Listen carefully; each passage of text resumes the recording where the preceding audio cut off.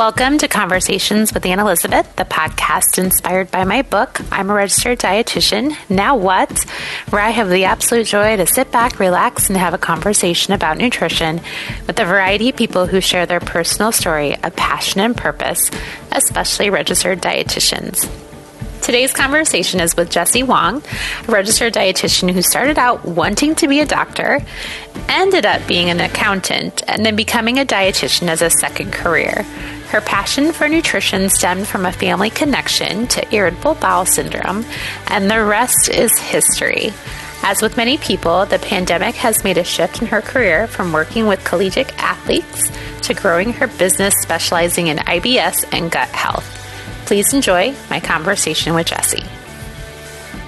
Like I said, I'm so excited just to kind of learn more about you today. I feel like I know you through the whole social media space, but I know that there's such a other big component to your presence in this awesome field that you are so passionate about. So I know we'll get to that point, but I always like to start off my podcast and ask my guests, why don't you tell me about the first time you got interested in nutrition, dietetics, health, and wellness? Where did that all start for you? Oh my goodness. This question is hard. And the funny thing is I've been thinking about this a lot lately because I am a second career dietitian. So I used to be an accountant. And yes. That's a completely different area.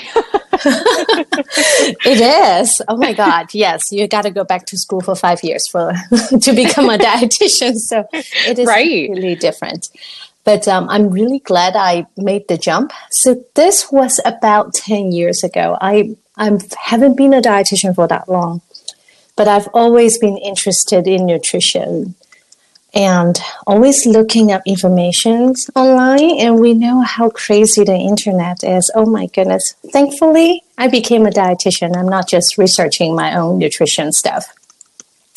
But actually today, now it's 2021, exactly 10 years ago in summer. One day I woke up, I was an accountant at one of the big four accounting firms, public accountant. And I've been there for a couple of years now, almost two years.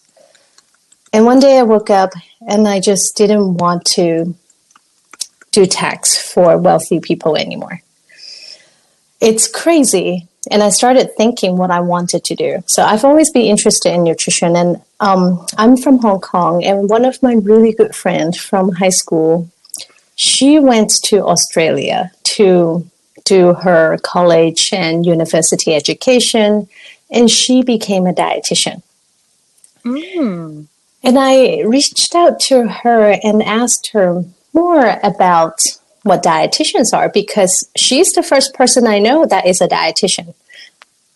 I've always thought it was, nutritionist, without knowing too much about nutrition and dietetics.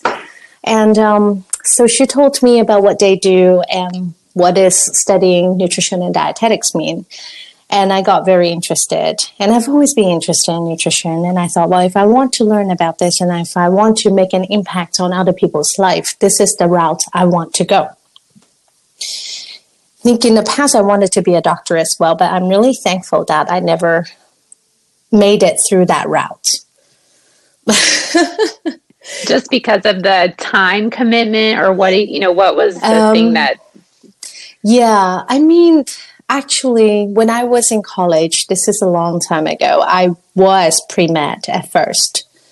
Mm-hmm. And then I was young then and I didn't study very well. So after one semester, I thought, well, you know what? This is not going to work for me.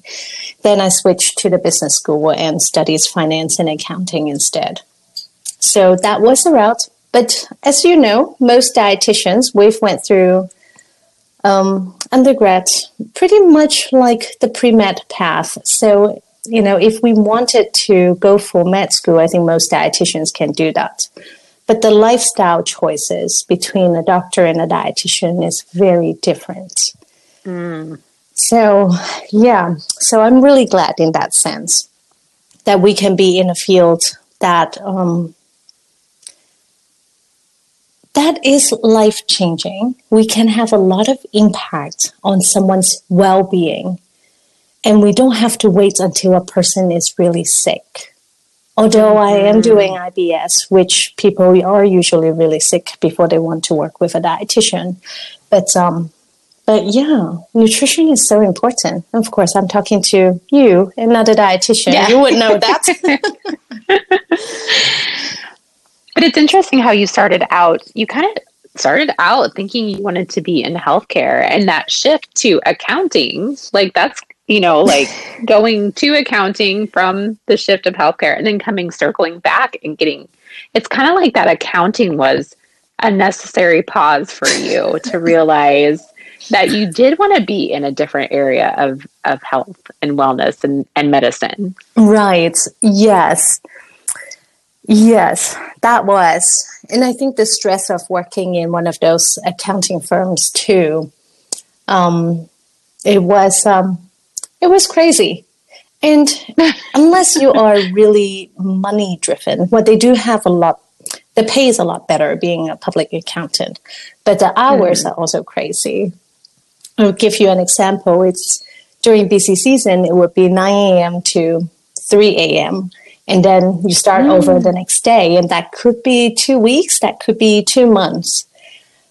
And oh my gosh, that's crazy. Yeah, that's public accounting, basically. But yeah, most people get out of it within the first 4 years. I would say if you're getting out of it, you get out of it within 4 years. You don't stay that long. And people go different routes. Actually, when I was there, the team I was in, we had someone go back to law school. We had someone join the army. You left to be a dietitian. I left to be a dietitian. Another friend left to be in the film industry. Yeah, it's... Wow. Yeah, that's accounting. But it's tedious. It pays well. There's always jobs, but it's not something that is fulfilling. Well, and you obviously, like your friend. So your friend did you know about dietetics before your friend went into it? And then how did you kind of transition into figuring out you were going to go to school for that? No, I didn't know about dietetics. The thing about Hong Kong is, I don't know if you're familiar with it. So we are a very small city that used to be ruled by the British. But what we have in Hong Kong is a really strong public health foundation.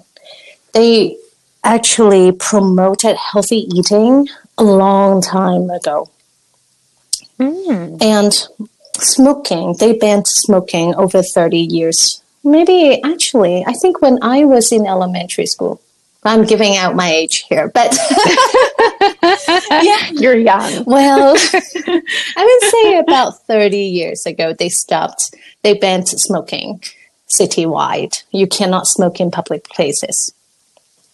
And so they're very progressive. They are, and they have a lot of, and hand washing and eating well. Like they promote a lot of those. They don't necessarily talk about they have dietitians, but the government is really good at promoting all of that. So from a very young age, I've always been aware of eating well. But back then, it was the food pyramid, which doesn't really, it's not what we promote anymore. But yeah, I was always aware of those things and always interested in how to eat better, how to feel better. And in a sense, also affected by the diet culture as well. So you were like, okay, I'm all in. This sounds amazing. Is there a lot of dietetic schools available to you? How'd you kind of navigate that? Oh, this is a funny story. And I think some other people or dietitians, maybe they can find this encouraging if they're pursuing something new. Okay, so I was living in DC back then, and I've lived there for 4 years, worked for a few years, and I needed to learn something new. So I reached out to 2 dietetics programs. One is George Mason, and the other one is Indiana University.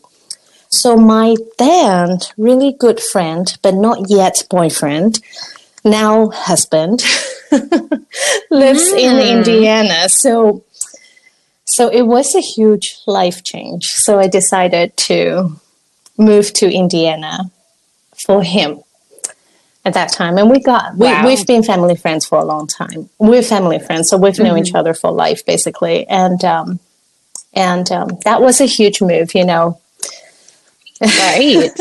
And then he must be pretty special. Oh, well, I don't know. Yes. You just took a chance and then you come to Indiana and then, yeah. And I think for the first year I lived in Columbus where he works. And then we moved to Bloomington, Indiana, where Indiana University is. And we're here ever since. Oh my goodness, it's been 9 years. Wow. Right. And I connected with the dietetics program director at IU, and I asked her if she's going to accept me because, that was a huge move. I didn't want to move here and not be accepted. So even before coming to IU, I connected with her and I talked to the, school counselor at that time about figuring out the classes, because if I can fulfill some of the classes in the community college. So I did that while living in Columbus. And then we moved to IU where I can do all the nutrition-focused classes here. Very cool. Yeah. Did you love it? Were you in love with it when you started? Like, were you like, yep, this is exactly what I should be doing? Yes. I think isn't that such a good feeling when you have that? Yeah. I mean, studying was so easy because it's so fascinating. But what I want to say is the training at IU really helped me to be very evidence-based. And that is important because if you are helping other people, you're not just trying to sell a program. You want to help people so that they will be successful in the long run. So, yeah. So I don't know where I'm going with this. It's all part of how it's obviously it was important for you to, when you were learning in your learning process, that you wanted to have, like, science is very important to you. Like, we can learn all the things about nutrition and food, but if you don't have evidence, if you don't have scientific research, then sometimes I think a lot of dietitians don't realize that that's a huge part of our profession. It's not just cooking up salmon in your kitchen and talking about how it has protein. There's so much more to the whole picture of being a dietitian. So I think that's a really good point to bring up, because I think a lot of us dietitians forget that part, that nutrition is, and the science-based part of nutrition. Right. Yes. Which is why attending fancy or other continuous education is so important, because the evidence change all the time. As we do better in research. So, yeah. Yes, absolutely. And that's the one thing that I think is fun about nutrition, is because it does change. And I know people get all bent out of shape when they hear, oh, what's the new recommendation on eggs now? It's like, no, that's great to know that our profession is still like cutting edge and we're learning new things and there's science behind these things that we're learning. And we can't just sit back and become complacent with what we have already learned. Definitely, yes. And especially what you do, and I know that we haven't quite got there yet, but especially in the field that you're passionate about in IBS and GI things, I mean, that whole area I feel like is just booming as far as how people are really realizing what their whole body is affected with, and that's by their guts and what's going on there. So you're like on the cusp of all the cutting edge stuff. Yeah, well, I would say I am trying to stay on top of it because a lot of things are changing very rapidly. And and in the gut health area, lots of companies are trying to monetize on this area. And we see that in the forms of probiotics or even fiber, whereas the research in that does not actually nowadays, it really does not suggest probiotics unless there are specific reasons. And a big part of what I see is people taking a wrong strain of probiotics and they have nonstop diarrhea. And so I do hope through my social media presence, I can let people know about it, and maybe we can prevent some of that from happening. And that's so good. And so how did you, so maybe let's backtrack just a little bit, but how did you, so you've been a dietitian for a little bit over a decade. Well, no. You probably, how many, a little bit under a decade. Yes. Yeah. Well, 2017 was when I became a dietitian. So almost 4 years. So you went back to school. I went back to 4 school years. So and had 2 kids while I was in school. Okay. Oh my gosh, that's crazy. It was. I mean, good for you. That's a hard thing to do, but oh my gosh, you had a lot going on. Yeah. I think at the time I thought it was really good because I had a little bit more flexibility because, before having kids, I was straight A student coming back to nutrition. And then after having kids, I'm like, if I get a B+, I'm very happy about it. I like your realness. That's perfect to say.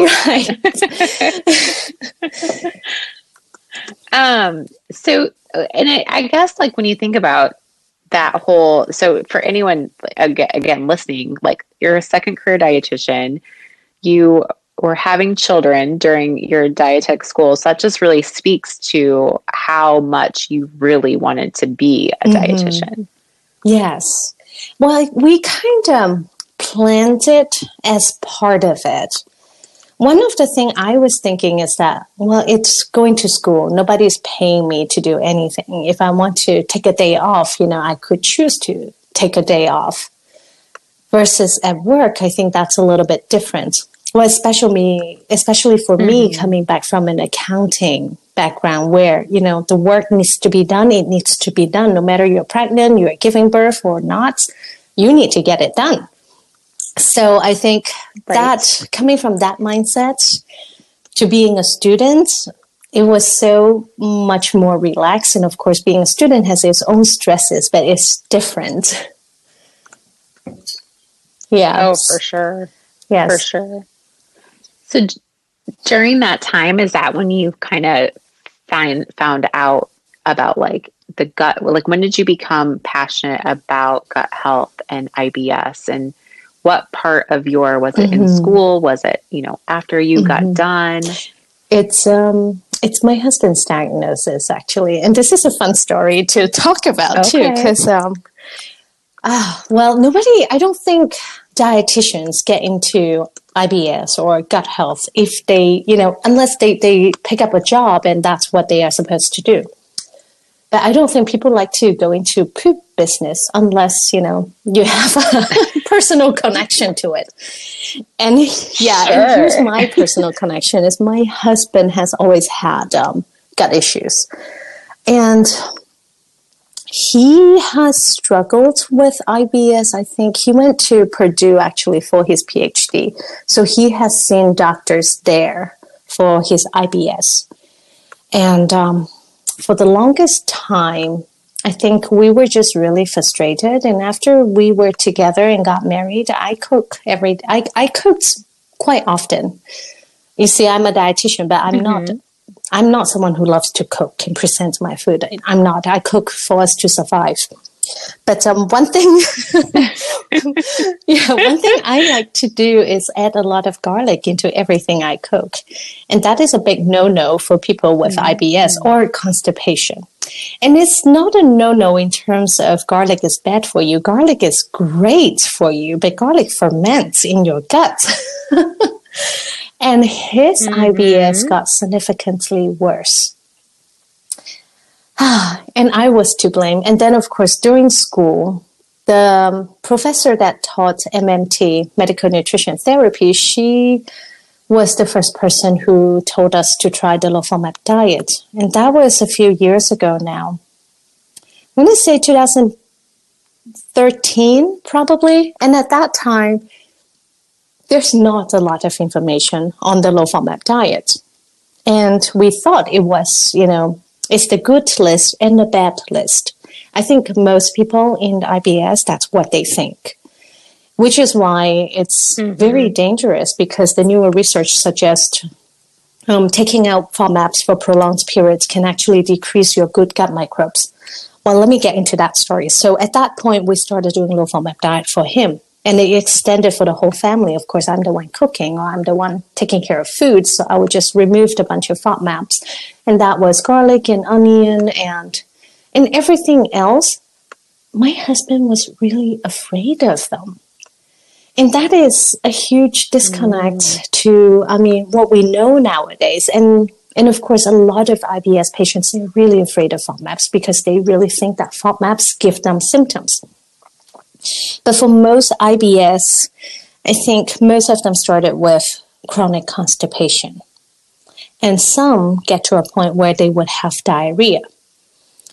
And but if you are constipated, if things are stuck in your gut, you are going to feel bloated. You're going to feel discomfort. You're going to feel cramping when your gut is trying to have a bowel movement, which is really normal. So for severe constipation, that's why I see a lot of people get really bad cramps in the morning.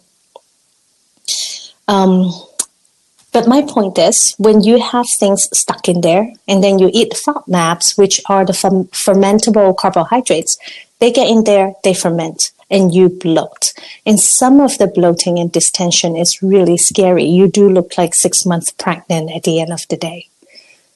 And of course, his experience that he's really afraid of FODMAPs because of that. And that's what a lot of people are as well, because they get on the low FODMAP diets, they remove a bunch of things that can ferment, and they feel much better. But they're not resolving the constipation. And especially when you remove a ton of fiber, that's eventually going to make your constipation worse. And that's so interesting. It really is. And if you talk to... And you didn't know any of that until oh my God, all this no, happened. We didn't know any of that. And we demonized FODMAPs as well without knowing any of this. And I think it was 2017 or maybe 2018, I went to Fancy. And that was when I learned about the Monash course for dietitians. So Monash University is the university that developed the FODMAP diet. The FODMAP protocol, as I like to call it, because it is an elimination and reintroduction diet. So another year, I think the year after that, I went to Fancy again, and I met, and at that time, I saw Tamara Fruman talked about gut health, gut issues, IBS, and SIBO. And she really addresses a lot of the underlying issues and talked about what to do. And I got her book right away, and that is The Bloated Belly Whisperer. I've never heard of that. Oh my God, it is amazing. You need to have her come on here and talk about her experience at some point. She is evidence-based, and she uses the Monash, the FODMAP protocol as well in some cases. And we usually do that for people with carbohydrates intolerance. And of course, removing FODMAPs and reintroducing FODMAPs without addressing the underlying causes, and most of the time it is chronic or severe constipation, people will, if they get backed up again, they are going to have symptoms again when the FODMAPs are being reintroduced. And that part really increases people's food fear. And which is why I really try to work on normalizing their guts before we reintroduce any FODMAPs, and also using my social media presence to tell people that FODMAPs are not the issue. The issue is the underlying condition, and we need to figure out what the underlying condition is and target it from that end, versus just saying, yeah, these are the FODMAPs you don't tolerate, so don't eat them again or try to reintroduce them in 6 months. So, yeah, that's my experience. And in Tamara's book, she addresses about SIBO as well. And SIBO, I don't know if you're familiar, it is small intestine bacteria overgrowth. And between 70 to 80% of people with irritable bowel syndrome, they also has SIBO. And of course, SIBO is not a condition that happens by itself. There are underlying causes to it. And one of the biggest underlying causes is slower gut motility.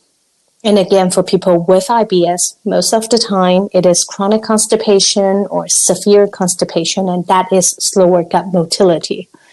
So in treating IBS, you do have to treat SIBO as well, but you have to make sure the motility gets back to normal or somewhat normal, or else SIBO can come back. Oh, gosh.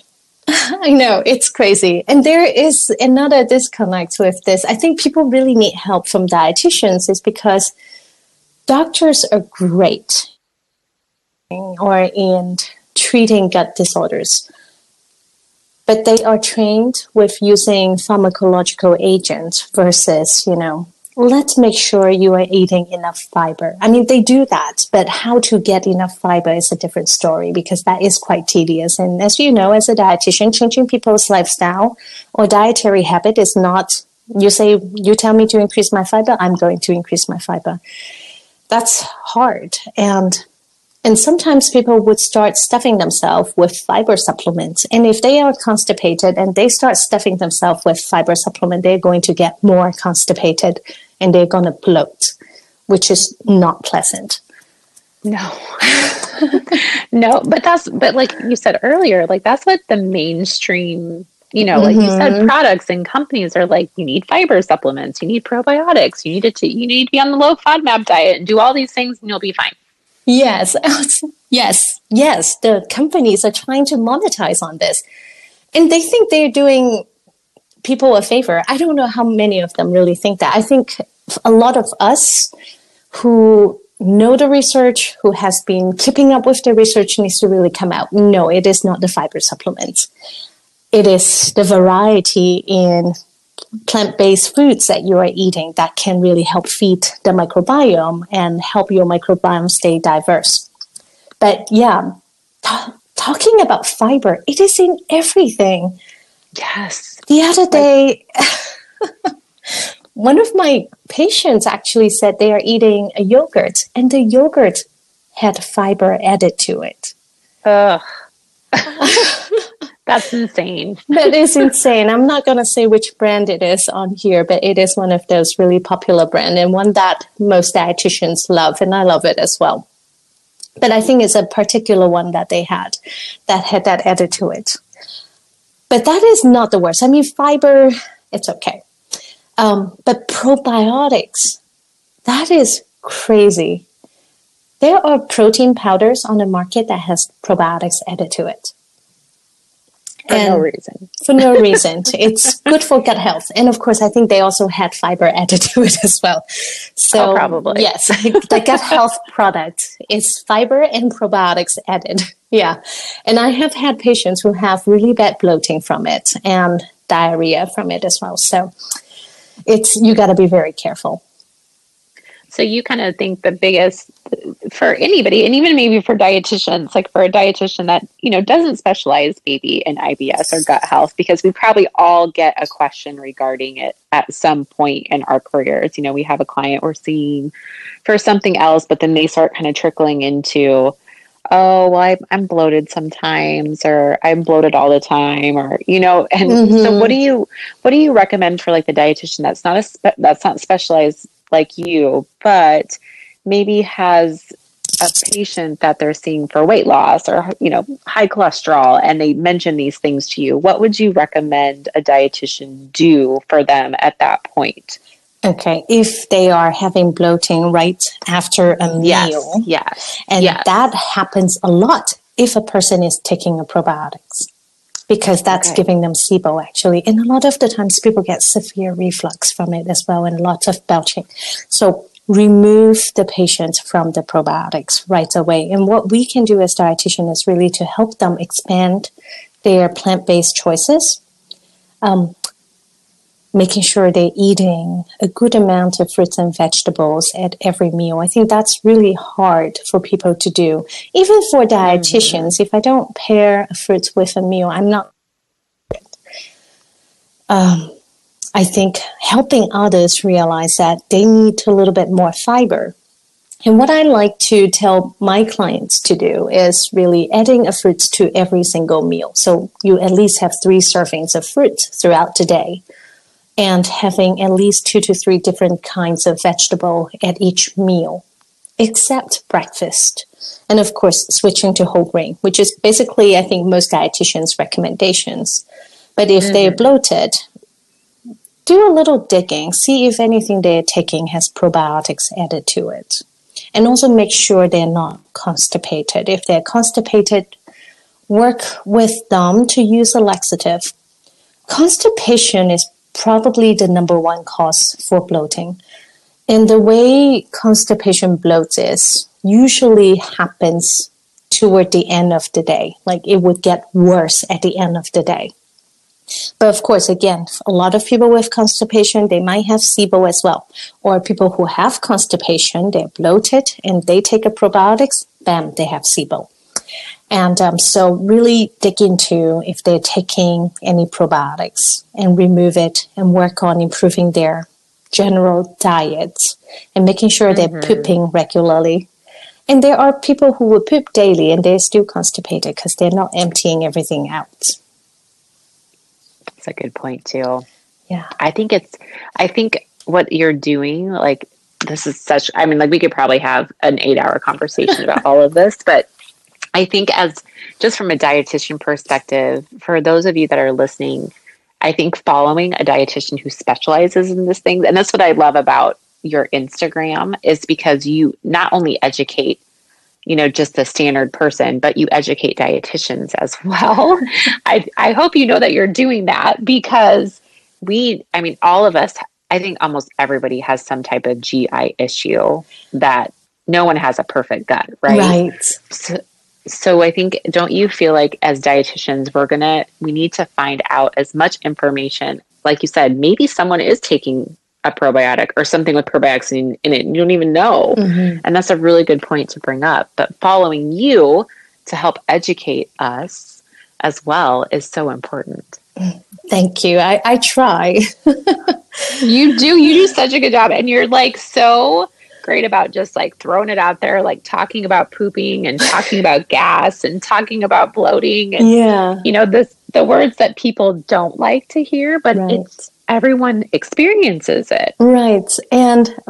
Everyone experiences it. And there's so much stigma and taboo around that area. There's one story that I don't know if I should share. I'm going to share with you and do it. Okay. Just do it. But if this is inappropriate, I would love for you to take it out if possible. Oh, no. No inappropriateness on here. You're good to go with anything. Well, it's a sad story. It's a very sad story. And there was, when I was trained with FODMAP, so I had people reach out to me to help. And a lot of old ladies or old men, they are taking probiotics and they are having diarrhea. But back then I was only trained with FODMAP. So I was not really aware of SIBO, small intestine bacterial overgrowth. And I had this old lady. She's a friend of a friend that reached out to me, and I helped her get on the low FODMAP diet to help her with her diarrhea. She's in her 80s. So she has a cardiologist, she has a gastroenterologist, and also family physician who is an infectious disease specialist. And but nobody could figure out why she was having a ton of diarrhea. So she finally said, I want to talk to a dietitian about this. And her friend knew me, and she knew that I also is specialized in GI, but at that time I was very new to being to be specialized in GI. I was trained with the FODMAP protocol, so I was able to help her get on the low FODMAP diet. And when she was on the low FODMAP diet, actually she felt a lot better. But she was still having diarrhea. Actually, this has been 3 years. She was better, but I also I was leaving the country for 2.5 months at that time. And she was better. And then it got back to being worse. One of the things she was taking at the time, she was taking a ton of medications and supplements. One of the things she was taking at the time was a probiotics. And now reflecting back, I think that was why she was having severe diarrhea, because it gave her SIBO. Mm. And she was in her late 80s. I think she was 87 at that time. And when I came back to the US, she actually passed away. And what I found out later was she took her own life because she didn't want to be in hospice, or she didn't want to be hospitalized. And the diarrhea got to a point that it was just so hard to deal with. And her husband had cancer, and I think he was in long-term care or hospice care for a long time, and she didn't want herself to end up like that. So she ended up taking her own life. And this was one of my earlier cases, helping people implement the low-FODMAP diet and the protocol. And I always ask myself, and this is something I reflect back to, if I had, more training in GI, or if I had to learn more about SIBO, or if I had read Tamara Fruman's book at that time, I don't think it was published then, I'm not sure, I would have more tools to help her. And if the probiotics was the reason, and I have seen a lot more elderly after that were taking a probiotics that gave them SIBO, that we were able to stop. But, I always reflect back to that incident and think, if there's anything else I could have done to help her. And which, if you decide to air this story, this is the biggest reason why for dietitians, for us that are working in any field we are in, we need to stay up to date with the research. Back then, probiotics was still recommended for IBS. The latest American College of Gastroenterology recommendation that just came out in December 2020, so about 2.5 months ago, they do not recommend probiotics for IBS anymore because the evidence of it helping is very weak. So for us, we need to stay on top of the research, and we need to know what tools there are that can help our patients' population. And that's so true. And I agree with you 100%. And honestly, that is a sad story. And I'm sorry, I'm sure that you carry that with you a lot and think about that in the future people that you treat and you work with. But it's also that whole going back to back then, IBS, there were still probiotics, and that's the most perfect point that story could ever provide any of the listeners today is, utilize your ability to continue to stay on top of the research and follow people that are doing the same thing so you can learn from them. Mm-hmm. Like you. Oh, thank you. I'm learning. I'm learning. There are a lot of pioneers in this field, and I learn from them.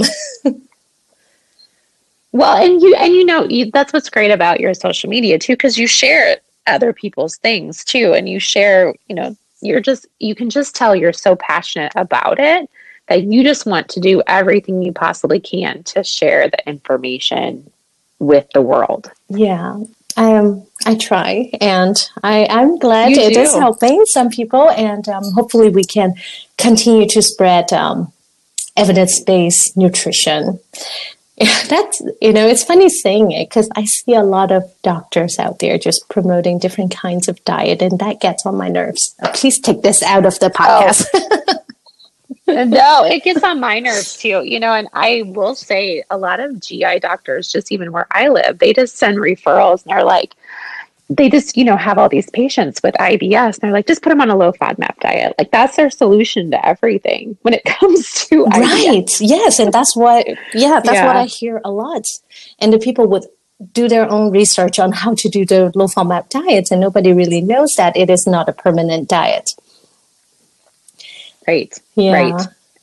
I agree with you. And I think even maybe there might be some dietitians that don't quite know that too, which is good for them to know that it is not a permanent diet for people to be on. And that's, and it's not any fault to probably dietitians, even like younger dietitians. I don't think that's talked about enough either. And Monash is doing really well in promoting their training for dietitian, but their training, like I said, does not cover everything. Which also in the latest guideline to the American College of Gastroenterology is that the low FODMAP diet is recommended, but the evidence is weak. So it's, I think we need to do a good job in working on, in learning more. Actually, please take all of this out. I'm really blanking today. Oh, no, you're fine. Yeah, if any dietitian wants to learn more about GI, Dr. Megan Rossi from UK, she is a researcher at King's College London. She is a great resource, and her Instagram handle is The Gut Health Doctor. And then, of course, there is the book by Tamara Frument. It is The Bloated Belly Whisperer. It is an amazing book. It's all evidence-based and experience. I think in this field, the evidence is limited. Yeah. So you just have to kind of have to educate yourself, kind of suggested reading those books, following Megan. And then also, I think following you definitely is a great resource as well. But I think ultimately what we're both kind of saying is that we just really need to help people heal their guts and to get their guts figured out. I love that you mentioned about, yes, we know that we need to eat fruits and vegetables, but combining fruit and vegetables at each mealtime and how important that is as much as possible, and doing the whole grains. And I think that if people would just do that, we'd be a much happier gut people. Right. Yes. If people would leave the fat diet out, because there's so many fat diet that attach fruits and grains and intermittent fasting. Oh my goodness. I have seen so many people who have done intermittent fasting. And the funny thing is people fast through the morning, but that is the time your body needs the stimulation from food to produce a bowel movement. And that's when people get stuck and develop constipation down the road. So, see, that's a great point too. Yeah, you're right. But it's all trendy, so people love the trendy stuff. Yes, it's all the trendy stuff we need to go out there and combat. So, Jessie, when you think about, your practice now, and where do you kind of see yourself going with being a dietitian and specializing, besides keeping up on all of the science-based research that you possibly can? What do you see for yourself in the future? So last year I quit my job at athletics. So I used to be a sports dietitian, and I didn't talk about that part. We skipped right through it. No, you didn't. We went right to IBS. So I was a sports dietitian for IU for the past 3 years. And of course, because of the pandemic, we all shut down. And then because I have young children, I didn't want to go back in and work. Not that I didn't want to go back in. It was quite difficult for me to leave that job because I thought I wanted to be in athletics forever. But it is a different world. But I decided I have to stay home with the kids because the school was shut down. We can't send them back, and I don't feel safe sending them back. And so where was I going with it? So I left athletics last year to grow my private practice. So before that, I didn't really have time for my Instagram account because I was running the other Instagram account at work. Oh, sure. And Yeah. So then you kind of just started really growing your presence online. And did that grow your business then? Did you start to get more clients that way? Yes. And I think it was a really good time. I hired a business coach to help me learn to teach me how to grow my social media presence. I think that is so important for dietitians, because I do see a lot of dietitians who have an Instagram account. They're putting out really great information, but their reach is so low because they don't know how to work the algorithm. And of course, Instagram changes their algorithm all the time. Instead of, trying to figure it out yourself, hire someone who knows how to do it. And then you're reaching a lot more people and you're really making an impact. Because we need more dietitian influencers. We need more dietitians out there promoting normal eating. Just normalize eating. No more diet. 100% agree with you. Stop the diet madness, please, people. Yes. You're wrecking your guts. Yes, and creating food fear. Yeah. Oh gosh, for sure. So that's been exciting. I mean, honestly, that transition for you has been. It sounds like it's been a great transition. I think for you. So. You're still figuring it out. I'm still figuring it out. I really like where I am at with my private practice, where I do have a constant stream of private practice clients, where it's not overwhelming. I'm also starting group coaching, which I can help more people at a lower cost. Because, seeing a dietitian one-on-one, that is really expensive and not everybody can afford it. And with gut health, though, it's not like you can sell a course and they're going to get better. Usually the people who come to work with a dietitian, they are at a point where they really need the one-on-one help or need good guidance. So I'm doing group coaching now, which I think is great. And that helps me as well in terms of how I utilize my time. Sure. Because you still have a family and you still have other things that are priorities in your life too. And that's important, everybody. We have to find that work-life balance, correct? Especially in a pandemic when the kids are home all the time. Oh, gosh. I have to say, I'm impressed by the cooking that you share and the activities that you do. I mean, sometimes I'm like, how does she do all this? Do I share cooking on my Instagram? Yeah, you do. You'll share some of your things that you make on, and I mean, it's nothing like you're not doing elaborate things, but you're like, hey, I'm putting this together and it's realistic. I love that. Yeah, and I do follow a lot of other dietitians who really help show you how to do it. I love, who is that? Liz Shaw, Liz Simple Swap. Yes, I love her recipes, and then also, what is that? Constant Kitchen. I mean, Elise. Yes, Elise. She does. A great job. Following them, and it's really motivating seeing other dietitians make simple dishes, right? Okay, this takes 30 minutes. Can I do it? I can do it. And then also seeing the meal prep. I think that helps me, motivates me to meal prep. And then when I'm sharing it, I'm like, maybe it can motivate someone else to do it. But of course, I'm not a food photographer or a great cook. No, really, my cooking is just that we can survive, we can get by. So true. If you nailed it on the head right there. Right. And try to make it nutritious along the way. So, yep. Absolutely. Well, and make sure that you have your fruits and your vegetables and have it well-rounded meals. That's the most important thing. I like it. Well, I love what you're doing with everything that you're promoting and educating wise. I think you're definitely a person that I will always stay connected to because I think you're amazing. But I do learn a lot from you. And I hope anyone that's listening today does take away that Jessie is definitely someone to just let her educate you on all things IBS. And she just puts it out there. You don't hold back. And I love that about your messaging too. It's great. today she's like dancing and she's talking about poop. So you got to love that just great approachable way that Thank you deliver it. Yes, the dancing needs some. I'm really looking at whichever dance is the easiest, and it still takes me an hour to practice it. That's how bad I am.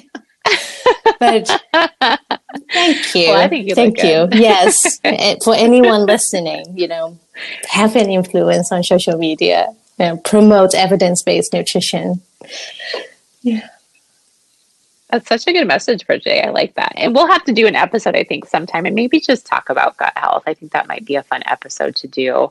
But I wanted to learn more about you first before I was like, hey, tell me all the details that you know. So definitely. But yeah, that would be a fun episode to do.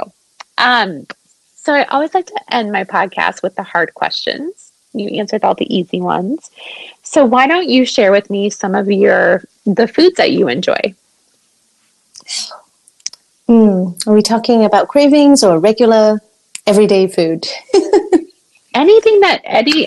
It can be cravings, it can be everyday food, or it can be one. It can this be is a hard question for me because I love food, but I love food that is not cooked by me. Does that sound funny? No, I'm with you on this I think one. right now I'm really craving for dim sum. I don't know if you're familiar with that. So that is, you are? Mm-hmm. Okay, yes. And yes, mm-hmm. It is. And it is what I eat growing up with my family. So I am here in the US with my husband. All of our families are overseas in Hong Kong and different parts of China. So growing up in my family, at least my grandfather was the person holding the whole family together. He has 5 kids, and my mom was the youngest one. And every Sunday, we would go to have dim sum together for brunch, and that was our family tradition. And living in Indiana, that's the hardest thing because there's very few places that have it. And I am in Bloomington, Indiana. In the past, I would drive an hour or an hour and a half to go up to Indianapolis to have dim sum. But throughout the pandemic, we were not able to do any of that. So, but it's okay. Aww. It's coming to an end. I'm so thrilled with all the vaccine information that's coming out, and I'm pretty hopeful things will go back to normal soon, or some extent of normal, that we won't be afraid to travel or eat indoors anymore in the future. Yes. So dim sum is on the menu for you as soon as possible. Yes. I haven't shared this, but we are actually planning on moving to Seattle sometime soon. And as soon as in this summer. And I'm really looking forward to the food scene over there. You live in the Midwest, there are good food in certain places, but they are just not like the choices you get in certain big cities. Right. It's very few and far between. Yeah. And you find like that one place, and that is like the only place that provides you with the good stuff. Seattle will be fun. That'll be a great adventure. Right. And I'm really excited about that.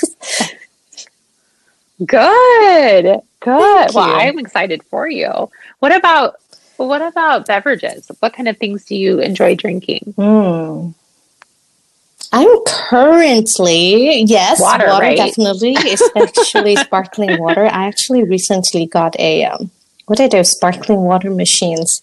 I can't remember the name, but yeah. Yes, I got soda stream, and I'm obsessed. Yes. Yes. That's but fun. My favorite beverage, let's link it back to gut health. Coffee. Okay. Coffee. Yes. I have to have my coffee. So how does it help with gut health? Chlorogenic acid in it. It's actually a laxative. So you know how we always say once you drink a coffee, you're going to have a bowel movement. And that is the reason why, because it is a laxative. It's going to stimulate your gut to produce a bowel movement. But people with IBS, if things are really stuck, they drink coffee, they cramp. because things are stuck. So a lot of the times you will hear people say, well, if you don't tolerate coffee, then don't drink it. But the key is to clean things out first and then drink the coffee every day in the morning. Interesting. So you are a coffee drinker as well. I live off of coffee. If I don't drink my coffee, I don't feel awake. I need that. You need that juice. But I also need to be really careful because I'm very sensitive. I can only have 1 cup a day. If I drink one around noon or even afternoon, sometimes I would try, but then I would pay for it at night. I won't be able to sleep. So, yeah. What about scents or smells? What kind of things do you like to donuts. Smell?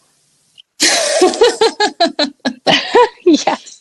That's so dietitian, right? No, that's okay. But that smell is delightful. We've not had donuts for almost a year. Last year, our local donut shop delivered, and this year they stopped delivering. I think I can go pick it up, but I just haven't made it out there yet. It's on my to-do list. My daughter's birthday is in about 2 weeks, and she wants donuts. And I said, yes, let's get donuts. Oh my gosh. I hope I see you eating donuts. I'm definitely posting That'll be amazing. Yeah. If you were not, okay, now this, again, we kind of talked about this, but maybe you have a different answer. But if you were not a dietitian, what would your dream job be? This is a hard one. It wouldn't. No. It wouldn't be an accountant. We know that. Oh my goodness. Yeah, nope. Do you think you'd still want to be a doctor? Not after 2020, really. No. Yeah, I know. Isn't that funny how that kind of changed your mindset? I think it changed everybody's mindset. Right. I don't know. Completely. Maybe I'm thinking yoga instructor, but I also don't know. That's something I want to do down the road. If we stay in Bloomington for another year, I think I would get my yoga training done. Because it's so affordable to do it here. Ooh, but it's a huge commitment. And, yes. Interesting. That's a good answer. I like it. You must do you do yoga on a regular basis? I'm rethinking about this answer because no, I try to, but I'm lazy.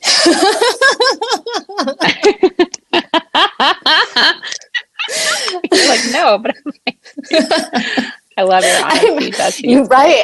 I'm not going to pretend I'm perfect. I do yoga every day, but no, I do think it's really good for us. I do think a lot of those stretching and just using your body weight as a way to train your body and not overdo it. It's really important. And of course, I used to work with athletes. I see how they train. And sometimes I feel bad for those college athletes where they have to really push their body to the limit and then something breaks. Then, they have to start over again, recover, and then start over again. So, which also maybe speaking to why athletics may not be the best fit for me, because that's not my mentality. Please take this whole part out. Yeah.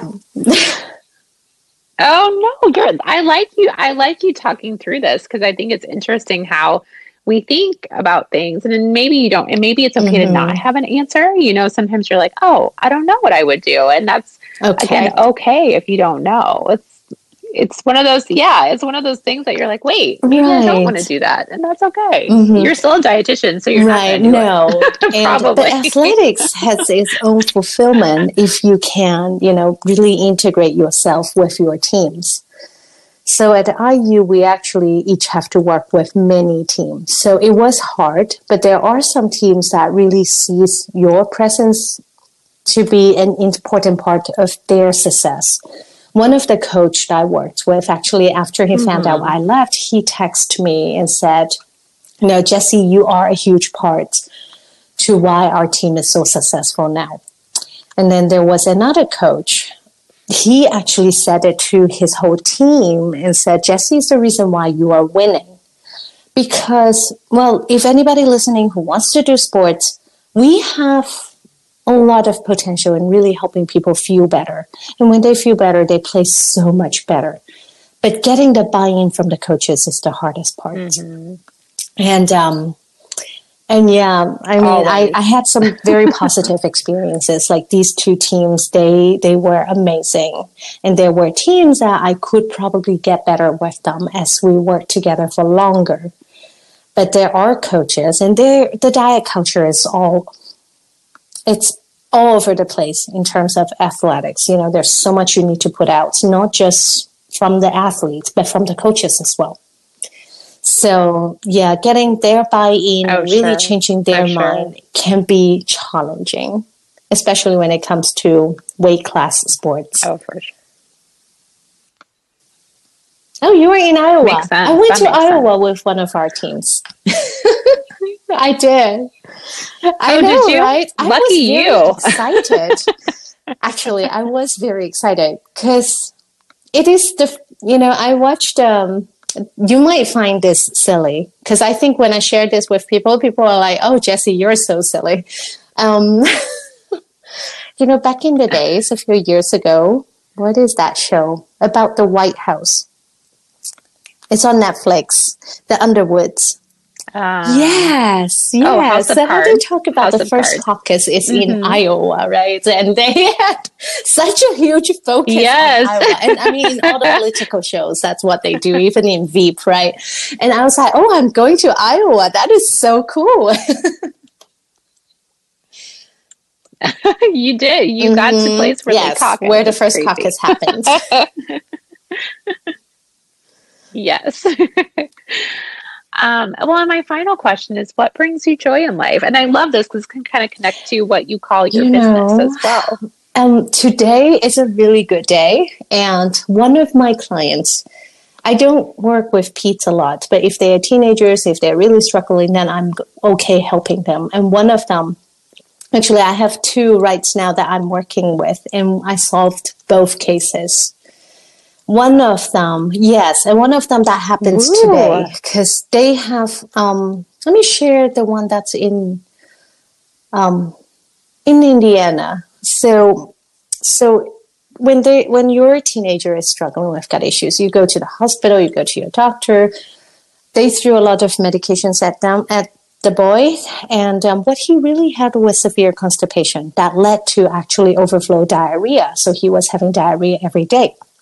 And the thing about overflow diarrhea is that it's urgent. You don't know when it's going to hit you. Usually it's in the morning. People will have really urgent bowel movements. That's diarrhea, that's watery, and then they feel better later on in the day. Because for most of us, in the morning is when your body wants to produce a bowel movement and is trying to push really hard. And that's when you get the cramping and you get the nauseousness. So they've done a ton of testing, right? If you are familiar with IBS, you have to rule out celiac, rule out IBD. And when these cases come in, especially when it is a minor, then you really want to do everything you can to help them, to figure out what's going on, to see if they have IBD or if they have celiac or what is going on in there. And but when we worked together, and it's crazy because I would have them go on a laxative, and of course, the parents would be like, he's having diarrhea. You want him to be on a laxative? And I'm like, yes, I want him to be on a laxative, and I want to see what the poop looks like after he's on the laxative. And guess what? He was having really good, solid poop that came out. And that was, when you solve problems like this and when you meet with them again and see that they are happy because they are not on a ton of medication. Because he was on a medication that takes away the nauseousness. He was on the medication to stop the diarrhea. And he was on antidepressants to help stimulate better gut motility or to slow his gut down. Antidepressant helps in some cases. Research has shown that it helps. But anyways, all of it was putting a bandage on his constipation, which was the underlying causes. So when we find out what happens when we solve a huge question, and he's been struggling with diarrhea for the past 2 years as a high schooler. It can really impact on their mental health. But the good thing is these teenagers I'm working with right now, they're happy people. They're frustrated. They're not depressed. They are frustrated, but they're not depressed. Yeah. So, but I think the last meeting, seeing one of them was today and one of them was about 2 weeks ago, seeing them being happy, knowing what is wrong with them and not having that constant pressure of something is wrong with my gut and we just don't know what is wrong. I think that brings me so much joy.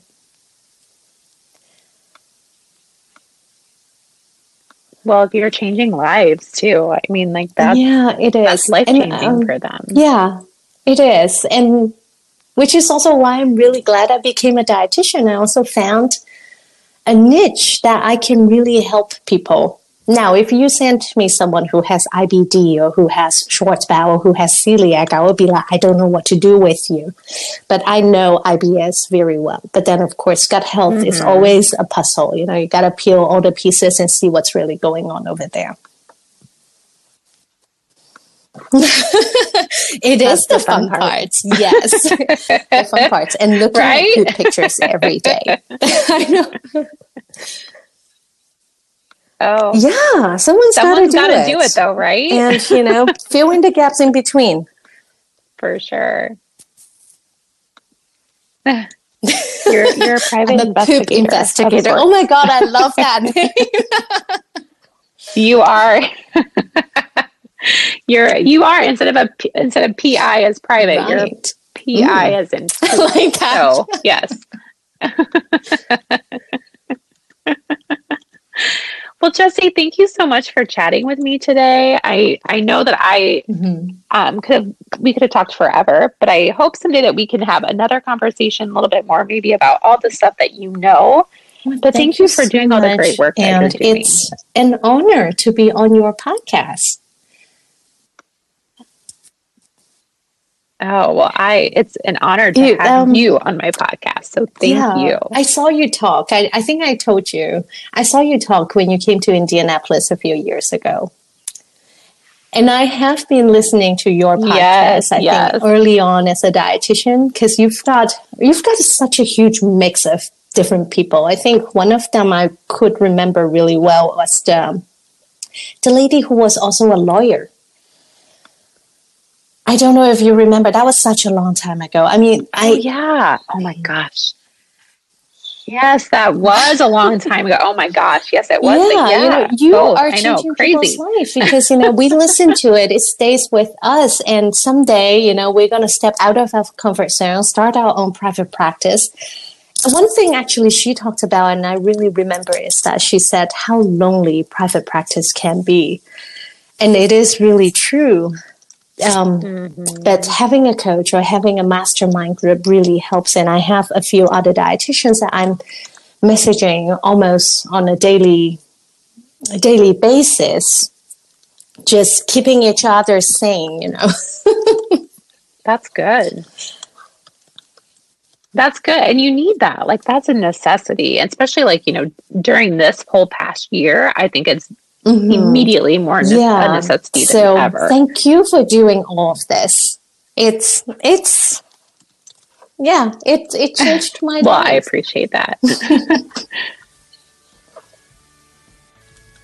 Well, good. Well, you're changing my life and helping me be a better dietitian. So that's something that I hope you know that you're doing without even knowing it. At least I know if there's me, there's other people too. So you're doing things that you don't even realize are happening. I truly do learn so much from Jessie's Instagram. The IBS world is affecting so many people, and we as dietitians need to do our part to be as educated as possible with that evidence-based research. I love that she brought that up.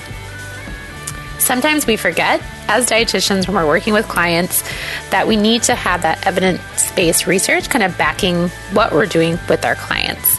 I had no idea about probiotics and IBS and SIBO, so that just made me confirm that following Jessie is the right thing to do.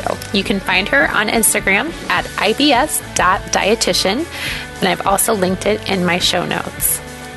Remember to be great always, find the joy in each day, and to start a conversation that truly matters.